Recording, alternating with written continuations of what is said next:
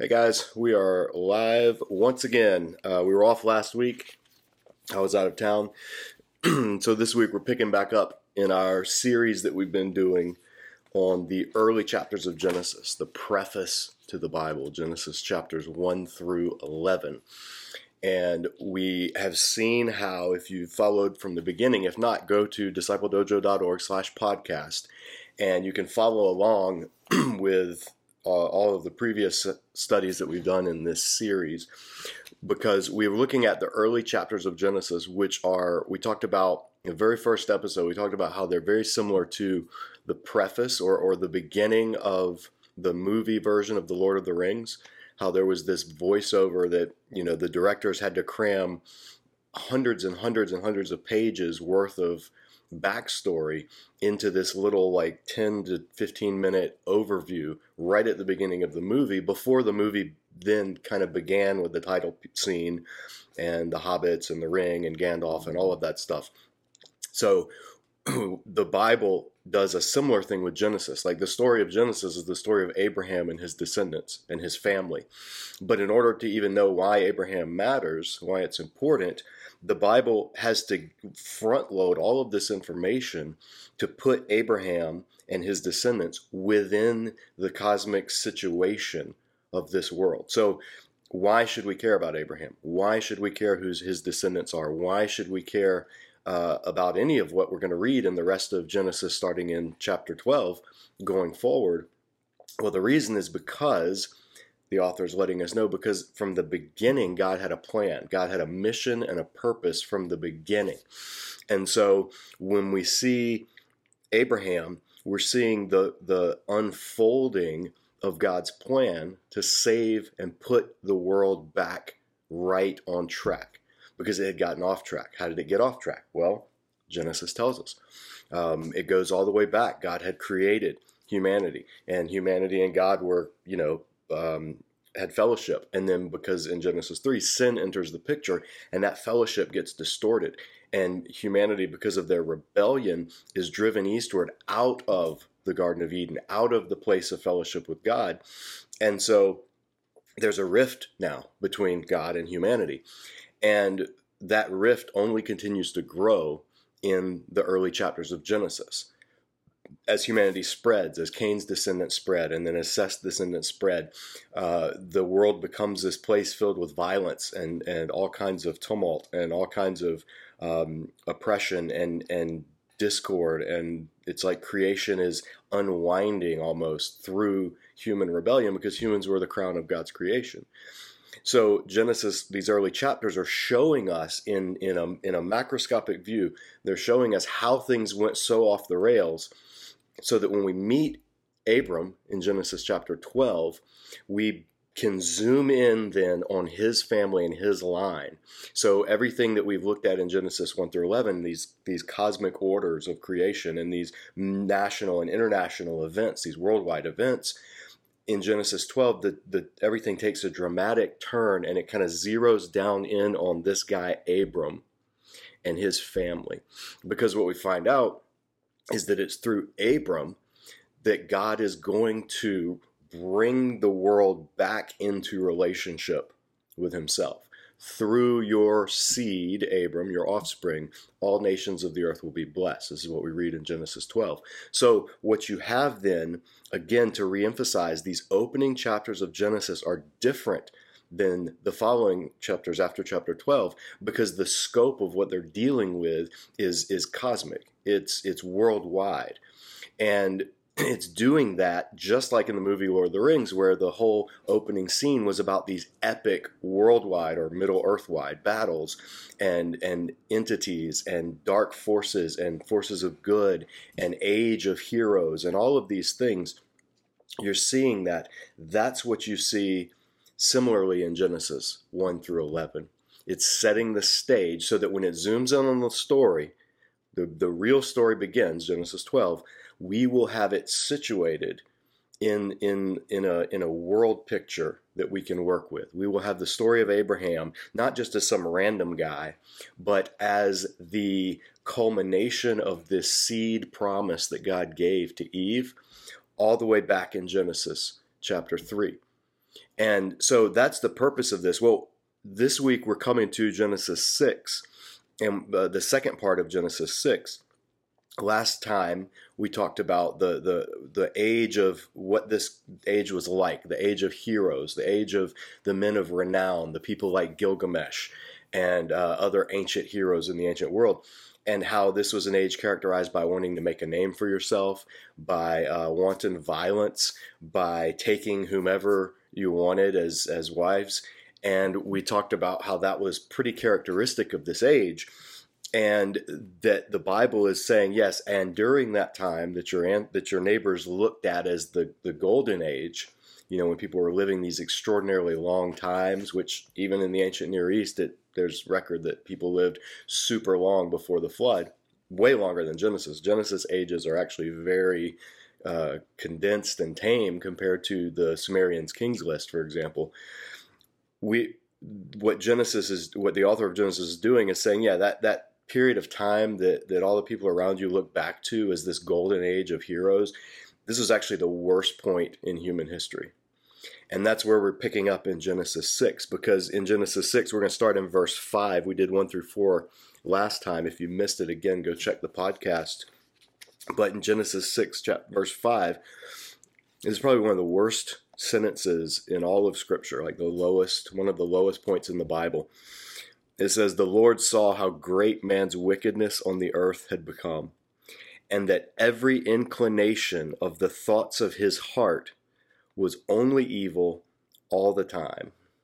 So this is God looking at humanity, and God seeing this thing, Adam, human, that I've created. I look at its heart, I look into their hearts, it's only evil all the time.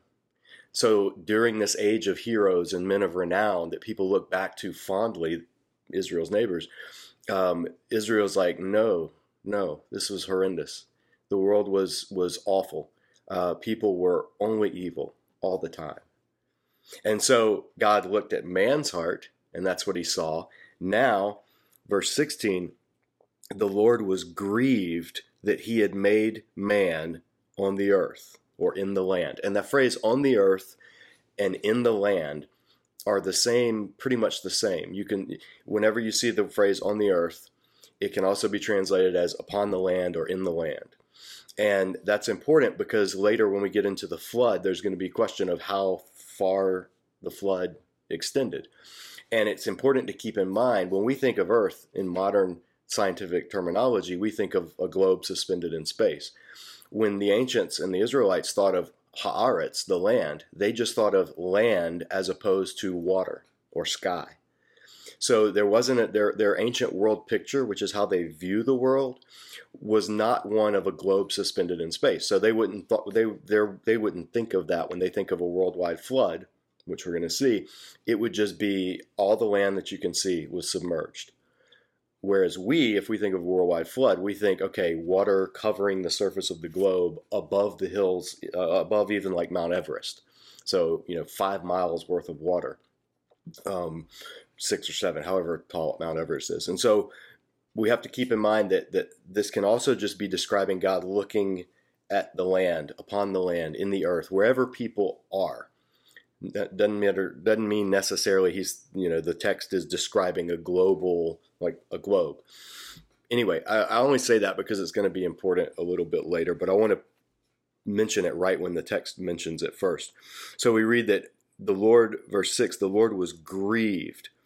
He was inwardly hurt that he had made man on the earth or in the land, and his heart was filled with pain. So this is a pause here. This is massive. The God of the Bible is not a God who doesn't feel. The God of the Bible is not the God of later Platonic or Greco-Roman scholastic understandings. He's not a God who's feeling. There's a term in medieval theology is he's impassionate, which means God doesn't feel, which is a horribly unbiblical concept. God is very passionate. Our feelings are a pale shadow in comparison to the feelings of God. Like, God's the only one that truly feels. So this idea that God, it came from reasoning of like, if God has feelings, then his feelings can change. And if feelings change, that means he's getting new information. But if he's getting new information that his feelings change based upon, did he not know before? And that can't happen because God's omnipotent and omniscient. And so, it's like this theological reasoning that really just flies in the face of what we're reading in the text. We're reading in the text, God sees the heart of humanity, and that breaks God's heart. That's the takeaway. Genesis 6, these first few verses or verse 5 and 6, it's God looked on the man's heart, humanity's heart, and saw that it was only evil all the time. And so God's own heart was filled with pain.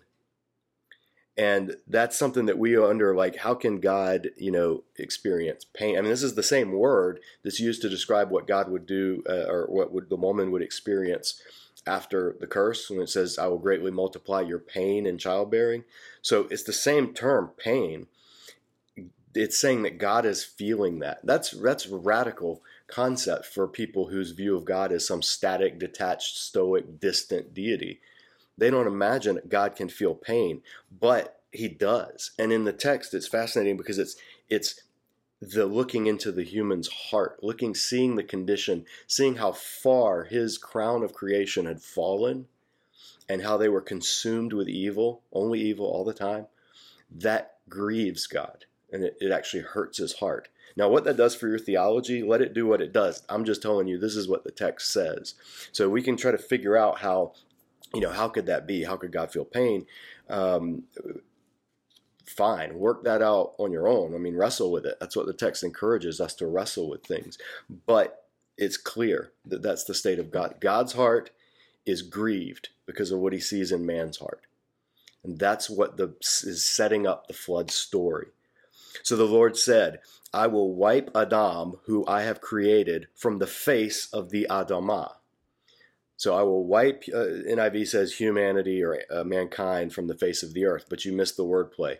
In Hebrew, I will wipe Adam from the Adamah, like groundling from the ground, or I'll wipe the earthling from the earth. There's a pun going on there.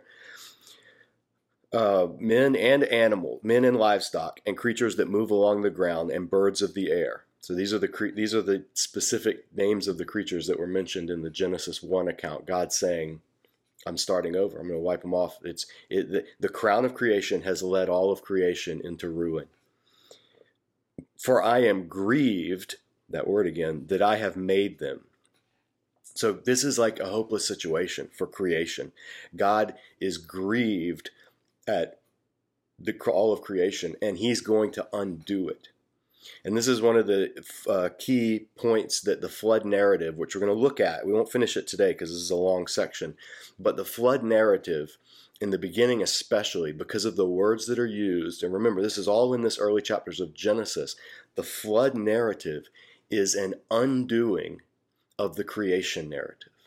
That's the theological key in it. The flood is, through the language that's used and the way it's described, God is going to take creation back to what it was in Genesis chapter 1, verse 2, where darkness was over the face of the deep, and the Spirit of God was hovering over the waters, and then God created from that dark, deep, watery abyss.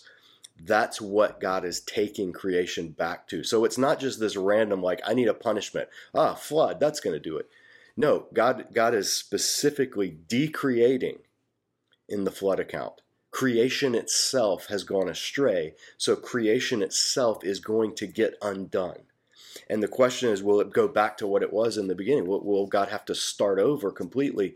Because this introduces the first dilemma. God made a promise to Eve, to the woman, in Genesis 3, that through her offspring, her seed, the head of the serpent would be crushed.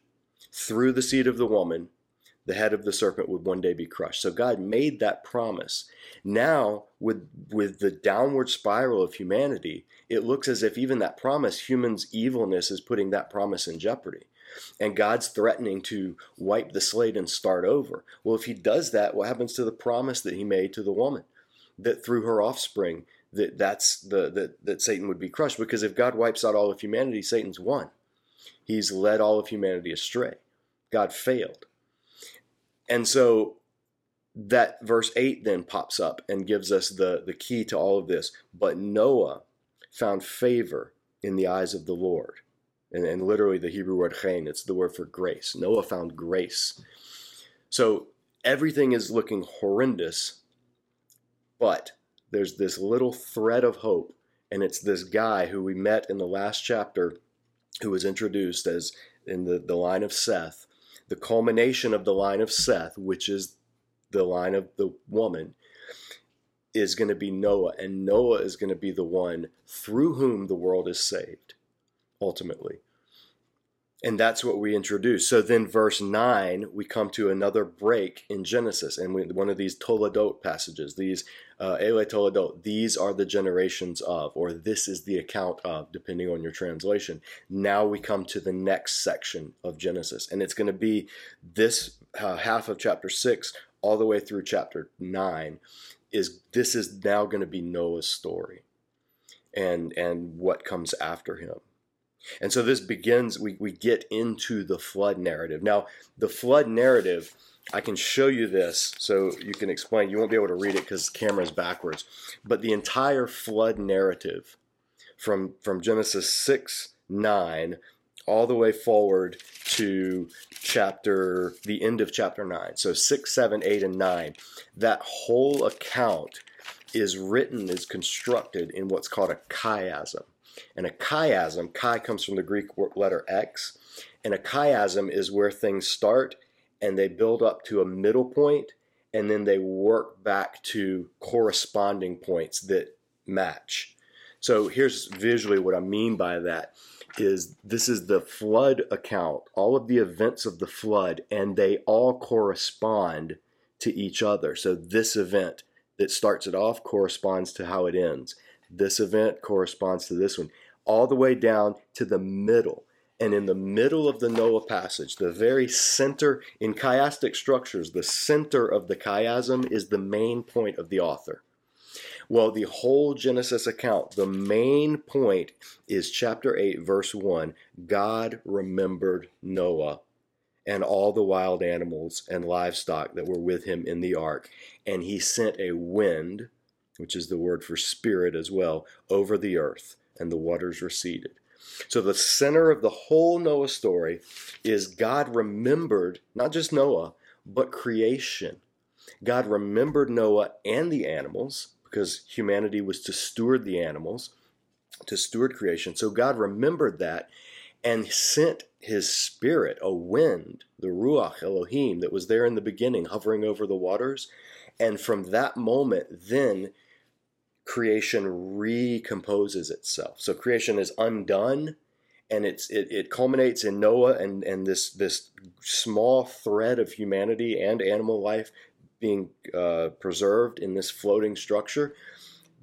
It looks like everything's over. And then God remembers Noah, which to remember is a covenant term, which means he looked back upon, he decided to act upon his covenant relationship.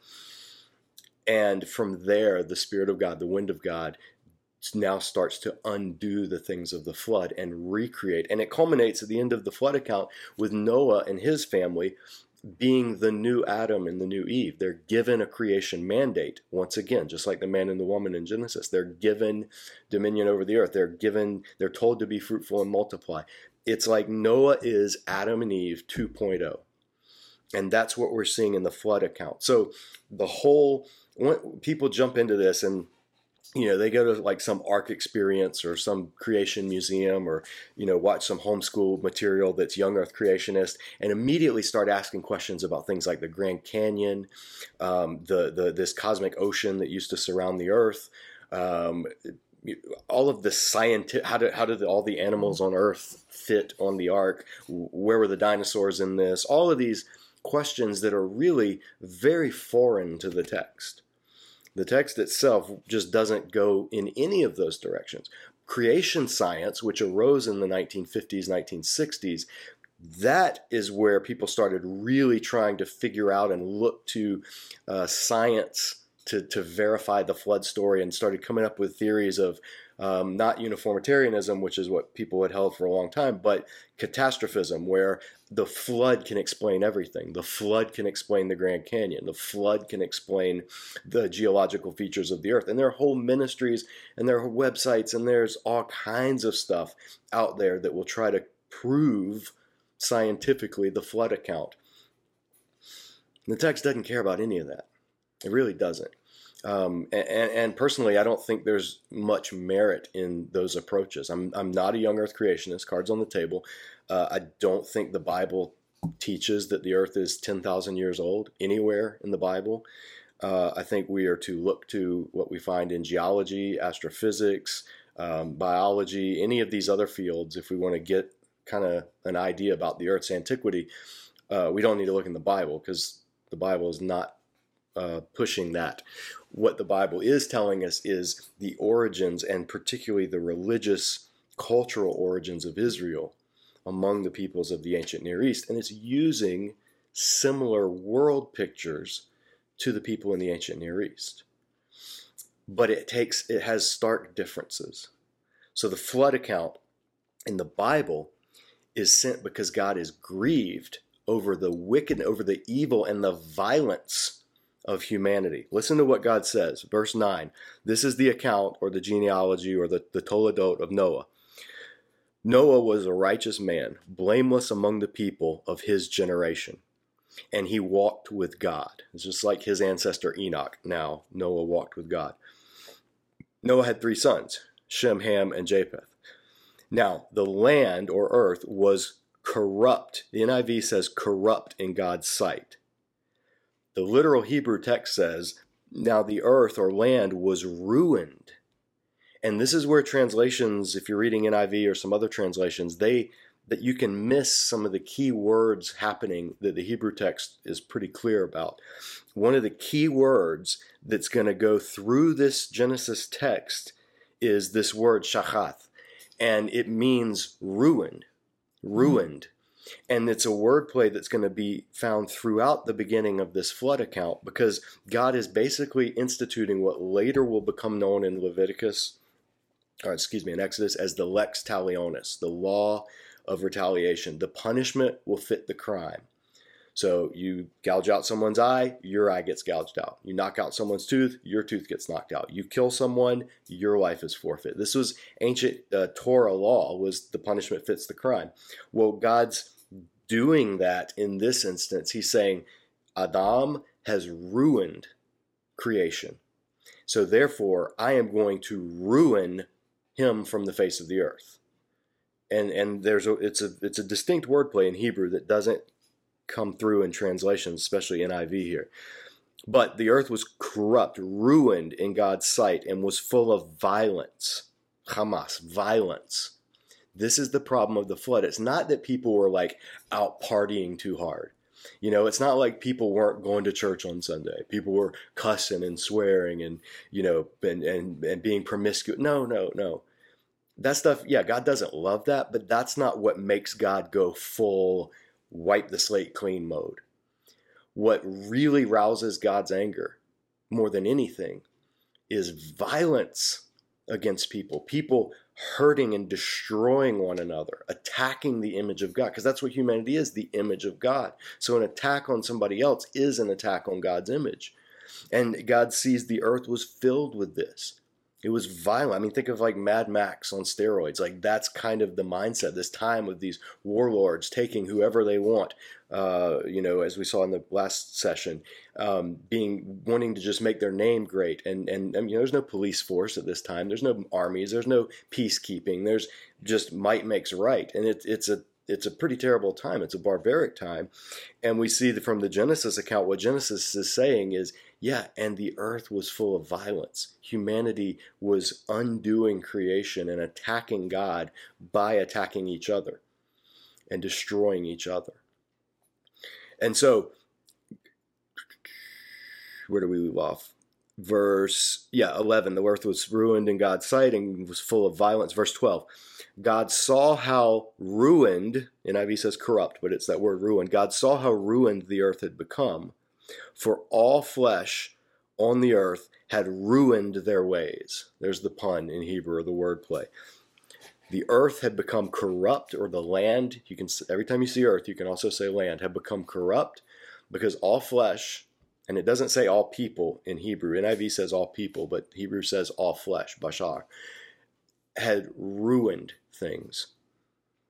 And so, verse 13, God said to Noah, I'm going to put an end to all flesh, for the land is filled with violence because of them, or from their face, or from before them in Hebrew, literally. So God says, everything in this text is making clear that it's the violence, and that's the chief manifestation of the evil of humanity, is the violence.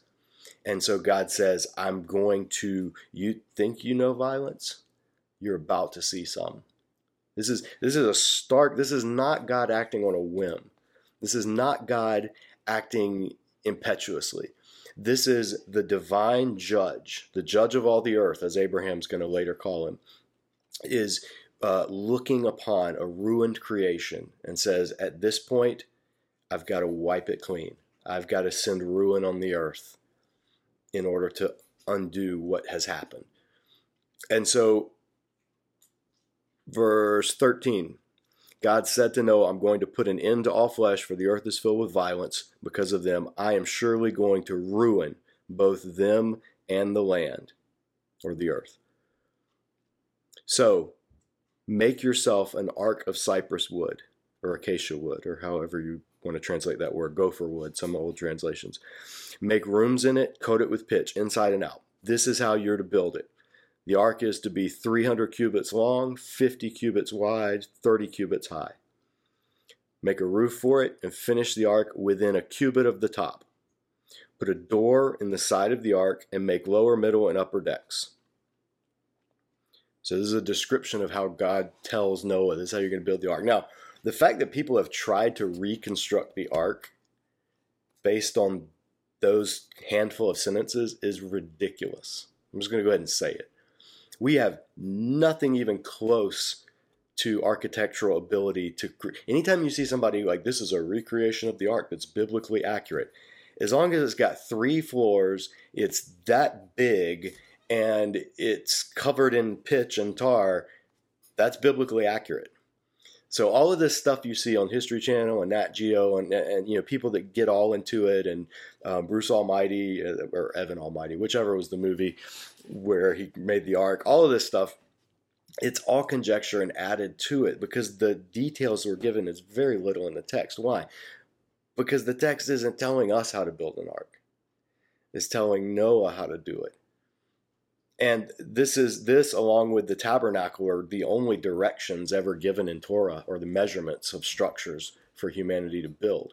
And so the ark is very similar to the tabernacle, the other ark, the Ark of the Covenant. They're going to be very similar in that regard, that God actually gives directions or measurements for them, unlike any other structure in the Torah.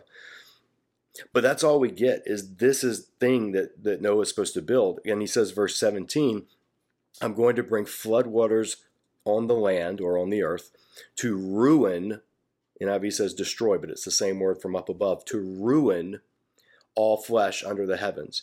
Every creature that has the breath of life in it. That's a callback to Genesis 2. Everything in the land, or on the earth, will perish. Here's the key, verse 18. But I will confirm my covenant with you, and you will enter the ark, you and your sons and your wife and your sons' wives with you. You're to bring on the ark 2 of all living flesh, male and female, keep them alive with you. From every kind of bird, every kind of livestock, every kind of creature that moves along the ground, 2 will come to you to be kept alive. You're to take every kind of food that's to be eaten and store it away as food for you and for them. So the commandment God gave says, all right, Noah, this is what's going to happen. This is why I'm doing it. And that key, that word, verse 18, NIV says, but I will establish my covenant with you. But the word is the better translation of what God's doing here. I will confirm or make fast, make solid my covenant with you. What this means This is the first use of the word covenant in the Bible. This is the first time we ever hear the word berith, the Hebrew word for covenant. It's where we get Old Covenant, New Covenant, covenant with Israel, covenant with David. The concept of covenant is everywhere in Scripture. It's introduced here. And it's introduced as something that God has already been in with Noah. God will confirm his covenant by saving Noah and his family and the animals. That's what God's doing. God's covenant with his people is one where he is their divine suzerain, their divine king, their divine protector. And a covenant responsibility for a more powerful to a less powerful entity is for the more powerful entity to protect and preserve and uphold and fight on behalf of the less powerful entity. And this is what God's doing here, and he's going to do it throughout Scripture. It's going to be everywhere in Genesis, Exodus, Leviticus. I mean, the whole book of Deuteronomy is going to be based around an ancient Near East Hittite suzerainty treaty covenant. And so God is acknowledging he's in covenant with Noah. This is why Noah was saved. Noah walked with God. That means he was in covenant with God. And so God upheld him. God protected him. That's what it means to be in covenant with God. And so the chapter ends, Noah did everything just as God commanded him. So God gives Noah this commandment, tells him what to do, and the text makes it clear. Noah walked with God. He was in covenant with God. He was obedient to God. Obedience comes after covenant faith. This is going to carry into Israel and into the New Testament. Works don't save. Covenant faith saves. Works proceed out from covenant faith. This is bedrock biblical theology 101. Works don't save. Covenant faith, relationship saves. And evidence of that relationship is obedient works. Law always comes after grace. This chapter section began, Noah found grace, chen, favor, grace in God's eyes. And so grace is the foundation from which works are built. Works never earn grace. Earned grace is an oxymoron. Works flow from grace. That's biblical theology from right here in Genesis. That's covenant theology from right here in Genesis. And it will go all the way into the New Testament. We are saved by grace through faith. And then the works, the obedience, the life of holiness flows out of that, just like it did with Noah. We'll pause here because we'll pick it up next week and we'll look at how the flood story plays out. But a couple of things, I guess, that are worth noting when we're talking about the flood story. Sometimes you'll read that the flood story is two original accounts, one by an author who they call J, which is short for Yahwist, and one by an author who they call P, which is short for priestly. And it's popular among older scholars to say that the flood there was originally a J story and a P story, and they were different. And so the Genesis narrator has woven them together.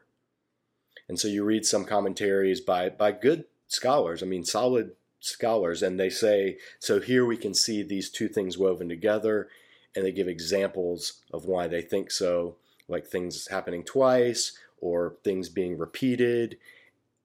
But other scholars, and particularly more recently, they've said, that's probably not what's going on, actually, because this whole thing is constructed in a carefully crafted chiasm, and it's Hebrew narrative, and some of the characteristics of Hebrew narrative are repetition for the sake of emphasis, recapitulation, telling something and then telling it again in a slightly different way. These are all normal ways of writing.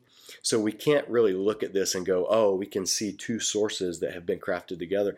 It devolves quickly into utter subjectivity.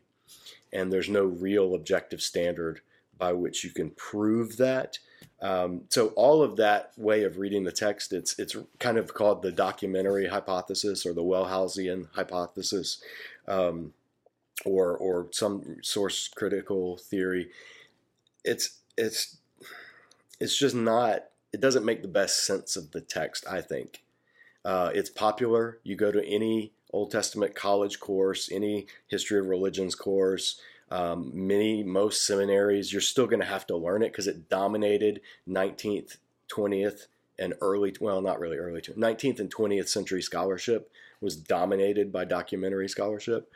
But I don't see very much value in it at all in understanding the text. It says more about the interpreters than it does about the Genesis text, I think. The second thing to point out is the Genesis account is crafted in such a way that it is very similar to other ancient Near East flood accounts. So for instance, in ancient Near East, the Gilgamesh epic has a flood account that's very similar to Genesis. And it's so similar that some people have just assumed that Genesis, because Genesis is later, some people have just assumed that the Genesis author, Moses or whoever, just copied. The problem is that while there are similarities, the differences vastly outweigh the similarities. The similarities are in the events somewhat, but the differences are striking. So in the Genesis flood, we've seen why God sent the flood. In the Babylonian and the Sumerian and the Akkadian flood stories, the gods send the flood because they can't sleep, because humans are loud. That's it. And one of the gods decides to do it, or some of the gods decides to do it, and then another of the gods tells a human in secret, hey, go build this big boat and get on it and save yourself. It's this, this God goes behind the back. And so the Babylonian, Sumerian, the Akkadian, the ancient Near East version of Noah is saved because his patron God clues him in on the plans of the other gods to send the flood. And then when the flood actually happens, there's a great line. It says, for one day the south storm blew, gathering speed as it blew, submerging the mountains, overtaking the people like a battle. No one can see his fellow, nor can the people be recognized from heaven. So this is like this flood is just breaking through. The gods were frightened by the deluge, and shrinking back, they ascended to the heaven of Anu. The gods cowered like dogs, crouched against the outer wall. Ishtar cried out like a woman in travail. The sweet-voiced mistress of the gods moaned aloud. The olden days are alas turned to clay, because I bespoke evil in the assembly of the gods. How could I bespeak evil in the assembly of the gods, ordering battle for the destruction of my people, when it was I myself who had given birth to my people? So this is Ishtar lamenting that she had wanted this flood to happen, and then when it does, she's like cowering and freaking out because it's happening. The Anunnaki gods weep with her. The gods, all humbled, sit and weep, their lips drawn tight, one and all. And then it goes on 6 days and 6 nights, blows the flood wind as the south storm sweeps the land. When the 7th day arrived, the flood carrying south storm subsided in the battle, which it had fought like an army. The sea grew quiet, the tempest was still, the flood ceased. I looked at the weather, stillness had set in, all of mankind had returned to clay. The landscape was at level as a flat roof. I opened a hatch, and light fell upon my face. And then it goes on down. On Mount Nisir, the ship came to a halt. And then it goes on down more. I set free a dove. The dove went forth but came back. Since no resting place for it was visible, she turned around. Then I sent forth a swallow. The swallow went forth and came back. Since no resting place was visible, she turned around. Then I set forth a raven. The raven went forth, and seeing that the waters had diminished, he eats, circles, caws, and turns not around. Then I led out to the 4 winds and offered a sacrifice. I poured out a libation on the top of the mountain. And goes on and on. The gods smelled the savor. The gods smelled the sweet savor. The gods crowded like flies about the sacrificer. And so this is the account, the Babylonian and the Sumerian Akkadian account. But you have this very similar, sending out ravens after the flood, offering a sacrifice after the flood. All this stuff is very similar to what Noah does, but it's because that was normal in the ancient Near East. This is stock language and stock imagery. So the question is, to what degree is the Genesis account based on or related to the Babylonian accounts? And scholars wrestle with that. They come down to two camps, basically maximalists and minimalists. And so minimalists say that the ancient Near East and the Genesis account are both coming from a prior account of an actual flood that wiped out humanity, or at least all of humanity in that area. So Genesis is kind of the biblical version of that earlier residual memory that humanity has. And the ancient Near East, the Atrahasis epic and the Gilgamesh epic and all of these are also their ways of remembering it. Maximalists say, no, actually, the Babylonian accounts existed, and the Genesis account actually uses the Babylonian accounts and draws from them in specific terminology and concepts, but it does a massive switch to basically demythologize the ancient Near East myths as a polemic against those myths. So Genesis takes the Babylonian popular flood accounts and says, yeah, you guys all know this story, right? Well, let me tell you, it wasn't Utnapishtim or Atrahasis. It was actually Noah. And it wasn't because the gods were tired from not being able to sleep because humans were noisy. It's because humans were violent. And it wasn't when the flood came that the gods were scared and cowering and didn't know what they had done. No, God was in control the whole time. He was the one who sent it. He was the one who withdrew it. And so what maximalists would argue is that the biblical authors are well aware of the Genesis, of the parallels in the ancient Near East, and they're actually constructing their story, the Genesis account, as what C.S. Lewis calls as a true myth, as the way to say, hey, this is what you guys think happened. Let me use that concept, but let me tell you how it actually happened. So those are where, people will take different views, different opinions. And if you read the commentaries on Genesis and the flood story, you'll find different perspectives.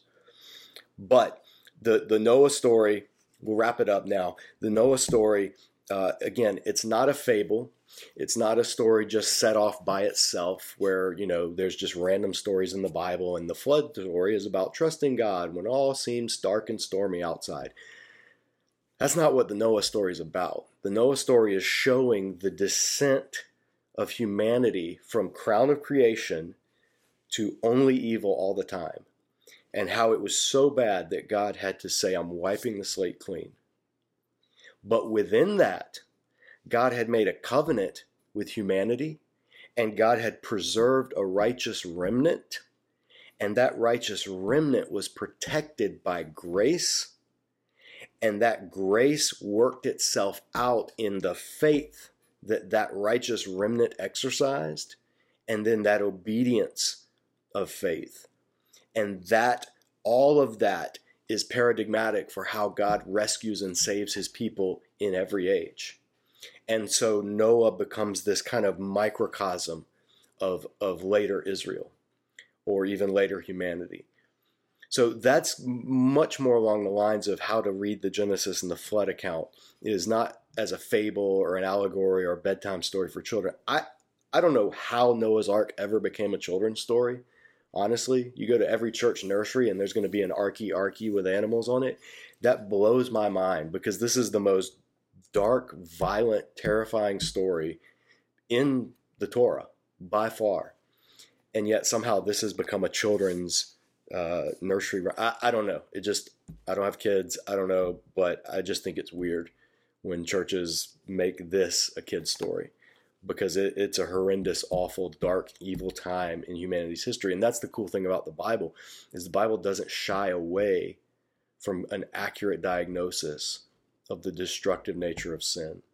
It doesn't shy away from showing humanity or God in its full light and letting us wrestle with it. This makes people wrestle. God was grieved. God felt pain. How does that work? He's God. Everything's perfect. If you're God, you're omniscient, you're omnipotent. You know the end. You know what's going to happen. How can you feel anything? You know everything's going to work out good in the end. He feels pain. Just like Jesus saw Lazarus. He was there to raise Lazarus from the dead. But when he saw the people weeping, what did Jesus do? Jesus wept. So the God of Noah, the God of the flood story, is the God of the New Testament. And that is a God who feels the pain of his people. When his people go through pain, heartache, suffering, God doesn't sit aloft, detached, unfeeling. He's actually there feeling the pain with them.